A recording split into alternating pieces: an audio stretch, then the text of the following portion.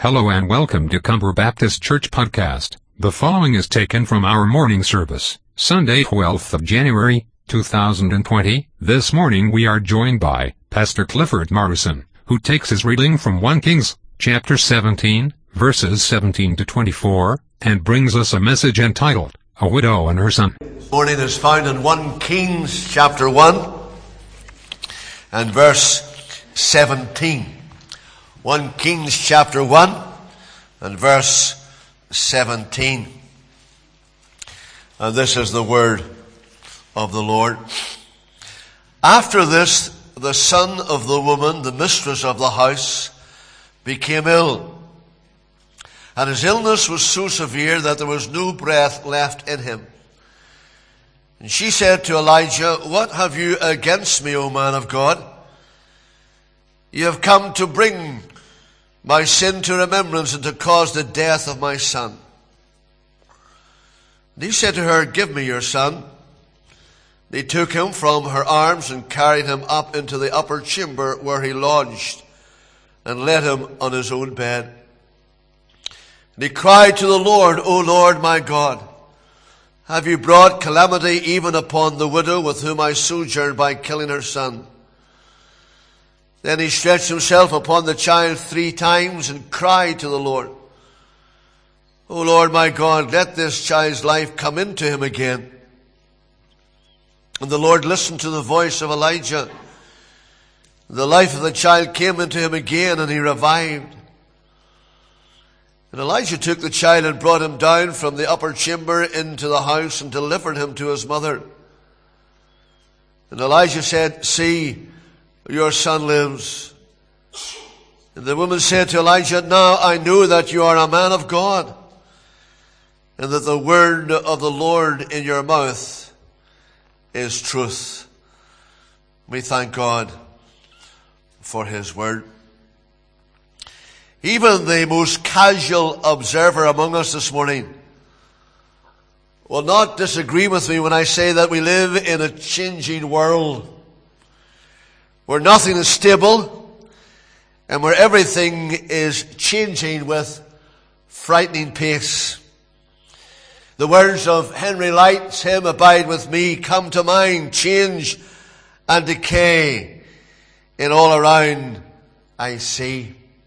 And because of the world in which we live and the fact that the Prince of Darkness goes about as a roaring lion and is transformed into an angel of life, we cannot, in fact, we shouldn't expect things always to run smoothly for us for any length of time while we pass through this world of sin and mortality. Although we are the children of God, the objects of his special favor, God in his providence does not free us from the ordinary calamities of life. Even as Christians, we're prone to sickness. We're prone to suffering. At times, we find ourselves at wit's end corner. At times, despairing. And even in the valley of the shadow of death. Just the same as those who know nothing of the saving grace of God. The pressures of life are in the hands of the potter. We are the clay, and he is the potter. It was Charles Haddon Spurgeon who said, "The Lord gets his best soldiers out of the highlands of affliction." The Puritan writer Thomas Watson writes, "Affliction is the badge of adoption." Affliction is the badge of adoption. And we see these things coming to the fore in the passage that is before us this morning, as we continue to look at the life and times of God's servant Elijah. I want us to think this morning for a few moments about a widow and her son. A widow and her son. And the first thing I want to highlight as we look at this incident recorded for us here is what I'm calling a dark providence. A dark providence. The widow's home was a happy place following that memorable day when she discovered that she was going to have enough meal and oil to last her till the end of the famine. But after some time, we don't know how long, a dark cloud gathered over that home in Zarephath where God's goodness was daily experienced. A home where His word was honored and where doubtless the voice of prayer was daily heard. Things were going well, and things went smoothly for a time until God permitted the little boat to be rocked by the icy hand of death. In a matter of hours, the whole climate in that home suddenly changed. From there being a sense of joy and happiness and contentment, this little home and family were plunged into sorrow and distress. A dark providence comes over this little household in Zarephath. And I want you to notice two things. I want you to notice, first of all, its reality. Notice what we read this morning. After this, the son of the woman, the mistress of the house, became ill. And his illness was so severe that there was no breath left in him. The boy had become a victim of the angel of death. Someone has said there is nothing as real as death. It's only a breath away. Thomas Adams writes, death takes away the difference between king and beggar and tumbles both the knight and the pawn into one bag. And you can imagine that the loss of the boy was a heavy affliction for this dear woman. In him all her affections and hopes were centered. But with his death, all her hopes were dashed and destroyed. But as we look at it from our standpoint this morning, as in the case of Lazarus and his two sisters, this heavy blow, the dark providence of these hours, would eventually emphasize and underscore God's favor to her. God's permissive will is not often or easily interpreted. And it can often baffle this preacher as well as you this morning. It often baffles the hearts and the minds of His elect. I have dear friends in the glory this morning, and they were taken from us very unexpectedly. One day we were talking to them, the next day they were in the presence of the Lord. I think of the experience of Ina Orr, the first wife of Fred Orr. And the first thing he did on Amazon soil was to dig a grave and bury his wife, Ina. I think of the experience that many of us had in the home call of Hugh and Sidney Mitchell, our missionaries in Peru, serving the Lord so admirably and so fervently, and in a moment of time, both hurled into eternity. And you have your own story, and you have your own experience of loved ones this morning. And God often permits the reality of a dark providence to enter our hearts as well as our homes. Sometimes it is death, other times illness. Sometimes it's family crisis or financial stress. The kind of things that strike at our very existence here on earth, and we're sent reeling. But let us never lose sight of this, that even the darkest providences are under His competent care and control. And our God, in His sovereignty and in His providence, will not cause His child a needless tear. It was William Kuyper, the hymn writer, who wrote that hymn, God moves in a mysterious way, His wonders to perform. He writes these words, happy the man who sees a God employed in all the good and ill that crosses his pathway. So this dark providence was a reality. It wasn't a figment of her imagination. It wasn't a bedtime story that she was making up. It was real. Notice its results. Notice how she responds in verse 18 of the passage that we read this morning. She says to Elijah, what have you against me, O man of God?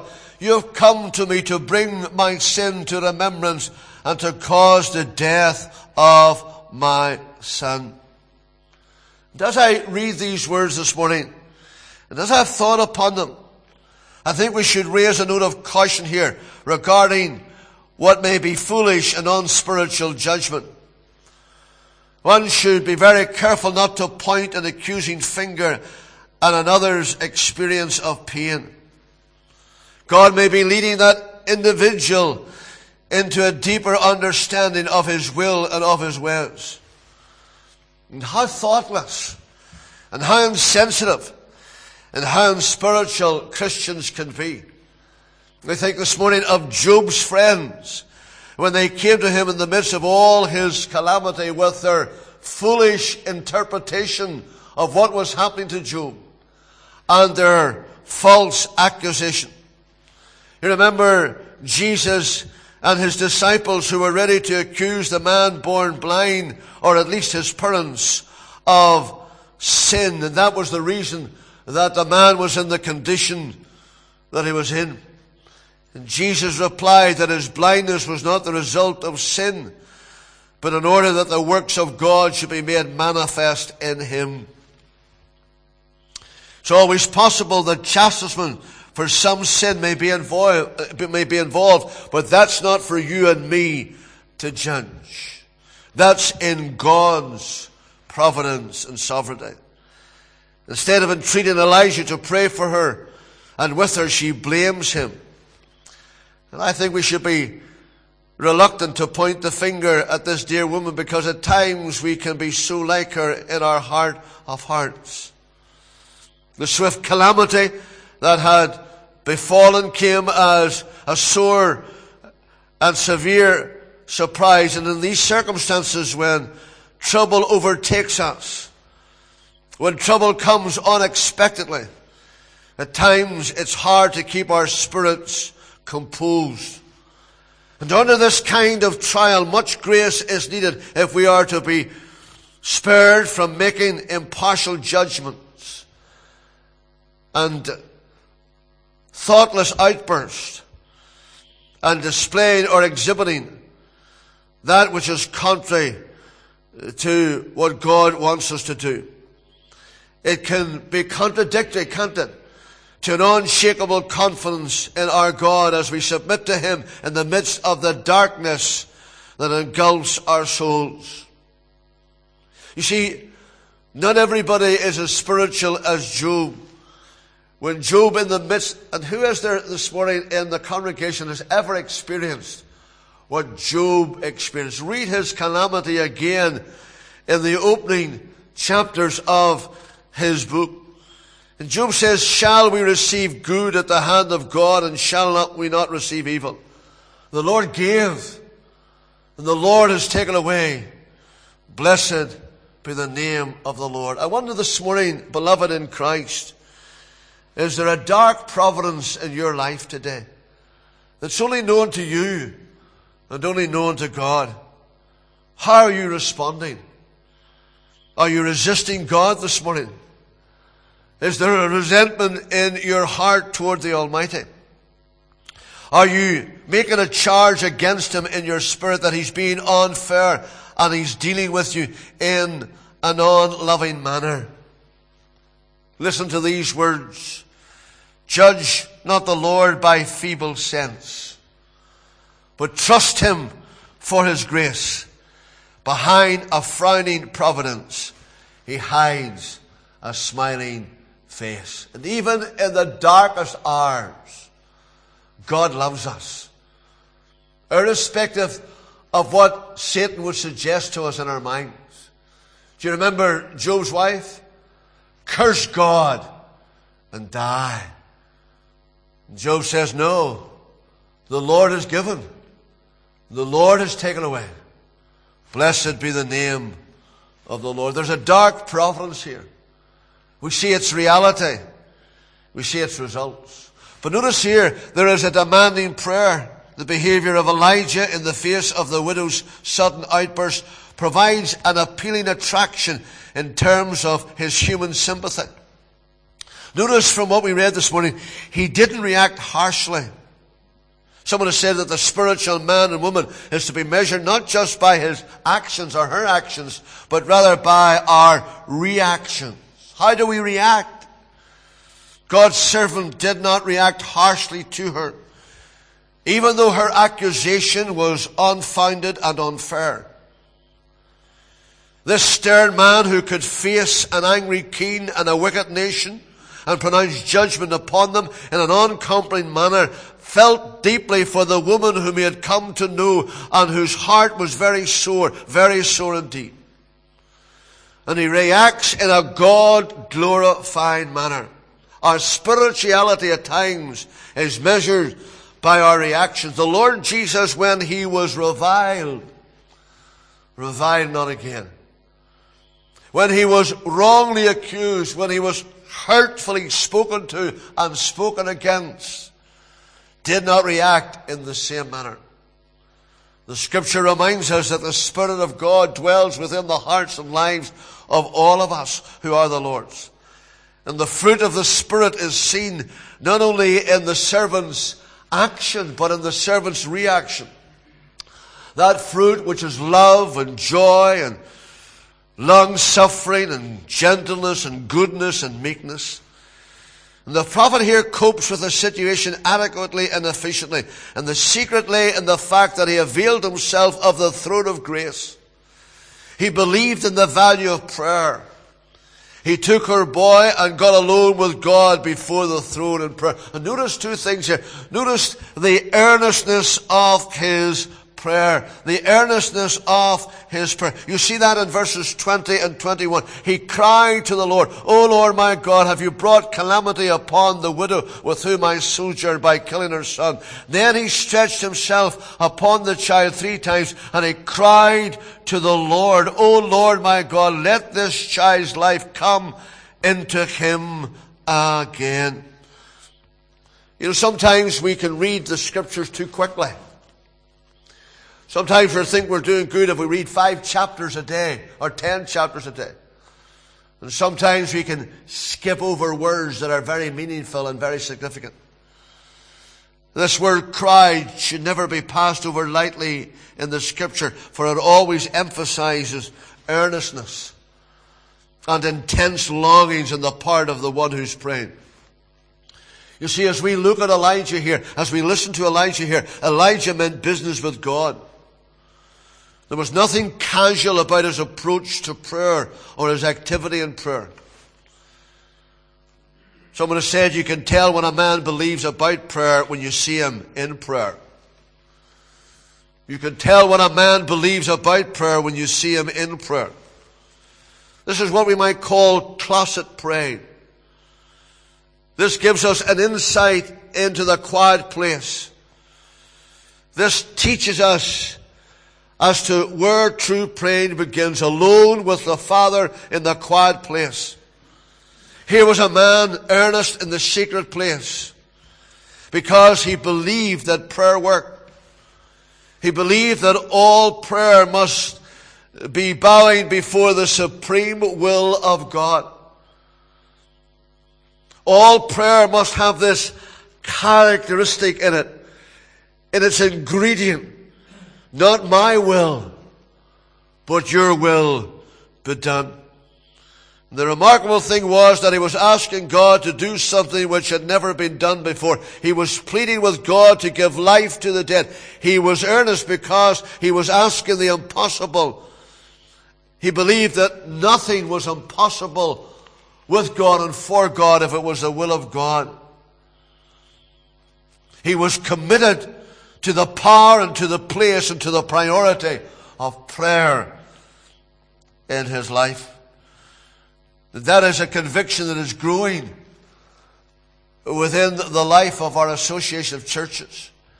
I've made reference to a leaflet that is circulating, United to Prayer, as we come to celebrate 120 years of witness in this year.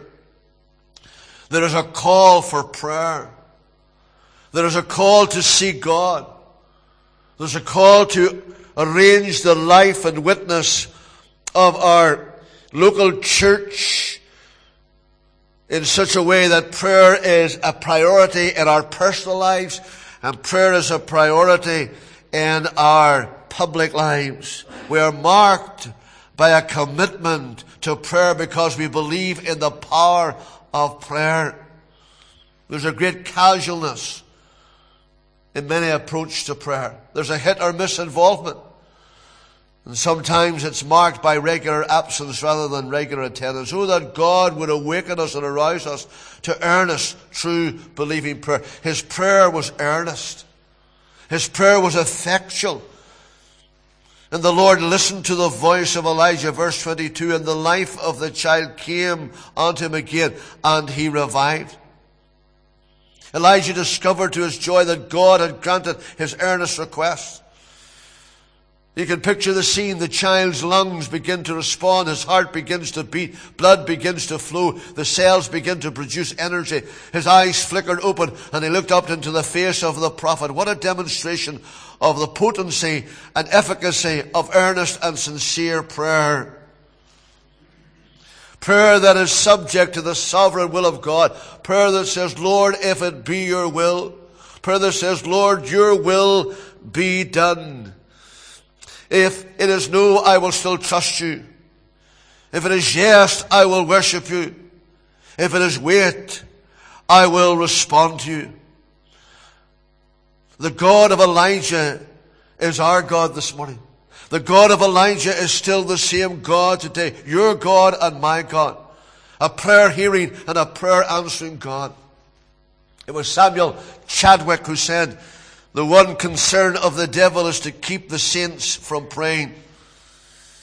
He fears nothing from prayerless studies, from prayerless work, from prayerless religion. He laughs at our toil, he mocks at our wisdom, but he trembles when we pray. I look at this man, Elijah, and other biblical saints, and the cry that rises from my heart to God in heaven is simply this: Lord, teach me how to pray. A dark providence. We see its reality, we see its results.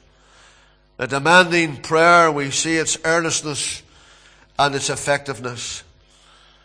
A delightful profession. Verse 24, and the woman said to Elijah, now I know. What a statement. Now I know that you're a man of God and that the word of the Lord in your heart is truth. We can imagine the delight in this woman's heart and mind as she saw her boy alive and well again. She's absolutely overwhelmed. Through this experience, she gets a new vision of God, a new awareness of the Almighty. She believed God before, but somehow or other that belief was deepened and strengthened. That belief was enriched and expanded through what her eyes had seen and what her ears had heard. The living presence of her boy gave her a new insight into the majesty and power of God. And what a delightful profession of faith she makes as a result of this wonderful happening. Now I know beyond all shadow of doubt that you are a man of God and that the word of the Lord in your mouth is truth. Oh, that people would say that about me. Oh, that people would say that about the Christians who worship in Cumber Baptist Church. Now I know, by what I have heard you say, by what I have seen you do, as I have witnessed your reaction to my harsh words to you. Now I know that you're a man of God. Now I know that you're a woman of God. And that the truth of God, the word of God in your mouth is absolutely true. And two things I want you to see as we close this morning. I want you to see the faithfulness of God's witness. This woman is heard confessing to the faithful witness of this holy man of God. No doubt he had lived a holy life in her presence and in her home, but she was more convinced now than ever of his faithfulness. Elijah had convinced her of the presence and power of God, not just in what he believed, but in how he behaved. not just in his creed, but in his conduct. And he exhorts her to trust God, to have confidence in the Almighty. But on this basis, that he also had confidence in the Almighty. That he also had trust in the Almighty. He wasn't the type of person who said, listen to what I say, but don't do what I do. What he did emphasized his doctrine.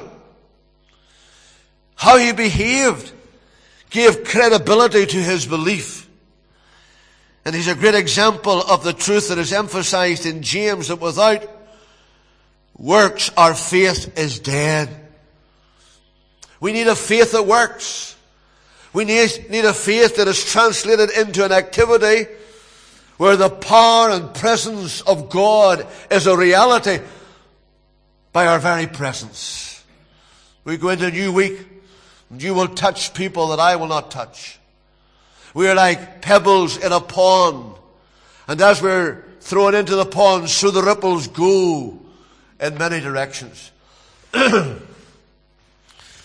Titus tells us this.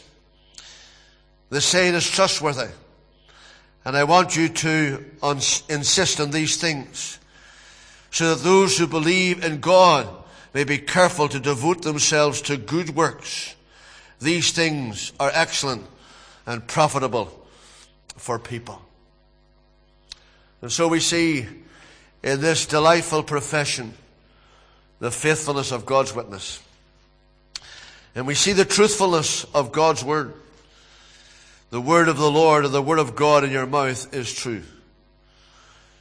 Because this widow saw that Elijah was living out God's word in his life, she was convinced that the things he said were true. I belong to a generation, and some of you are in that generation, where we used to have what we called Sunday go-to-meeting clothes. They were hung up in the wardrobe. And dare you wear them during the week unless somebody died, unless somebody was you were going to a funeral. They were just for Sunday. Sometimes our Christianity can be like that, can't it? Just for Sunday. Just inside the walls of the building that we gather to worship God in. Not so Elijah.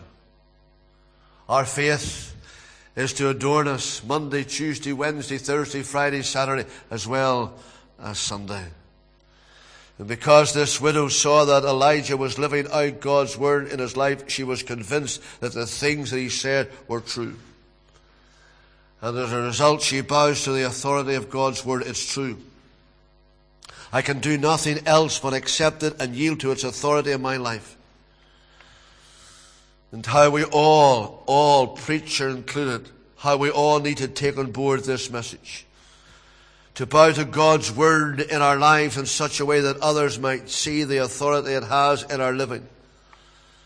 And as a result, others will gladly own its authority in their lives too. Paul says this in his letter to the Corinthians. He says, we are to be living epistles, known and read of all men. Sometimes we get a letter, some letters every day, and we don't like the ones in the brown envelopes, but the ones in the white envelope are better. And I'll say, I know who that's from. And Mark will say, I know who that's from too. It's a special form of writing. And we know them by their writing. And you and I are writing a Bible. You see, you live in a world and I live in a world where many people don't have this.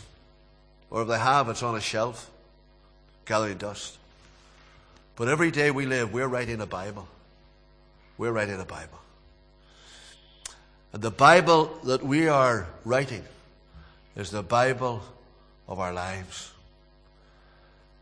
And if people do not read the Bible as we know it, they're reading your life and my life. And what can they learn from our lives, my life, about the love of God? About the long-suffering, the kindness, the goodness, the patience of God. We are to be living epistles known and read by all men. And sometimes through sinful carelessness, our writing can get blurred. And others miss the message because they cannot understand the writing. How can we expect others to take the Bible serious if we ourselves do not take it serious? Listen to what she says. Now I know. You're a man of God. And the Word of God, the truth of God, is in you. The change in this widow's home from a dark providence to this delightful profession was brought about by a demanding prayer. Maybe this morning you're in that dark providence. God knows where you are this morning. Maybe the clouds will fall in coming days. In all the darkness, it's good to be aware that there's a purpose in it all. And every day we live, whether it's on the mountaintop or in the valley, whether the sun is shining or the clouds are gathering, remember this, that Romans 8 and 28 is still in the Bible. That all things work together for good to those who love God, to those who are called according to His purpose. And when through fiery trial our pathway shall be, His grace all sufficient shall be our supply. The flame shall not hurt us. He only designs our dross to consume and the gold to refine. May God bless His word to all our hearts this morning. Let's pray.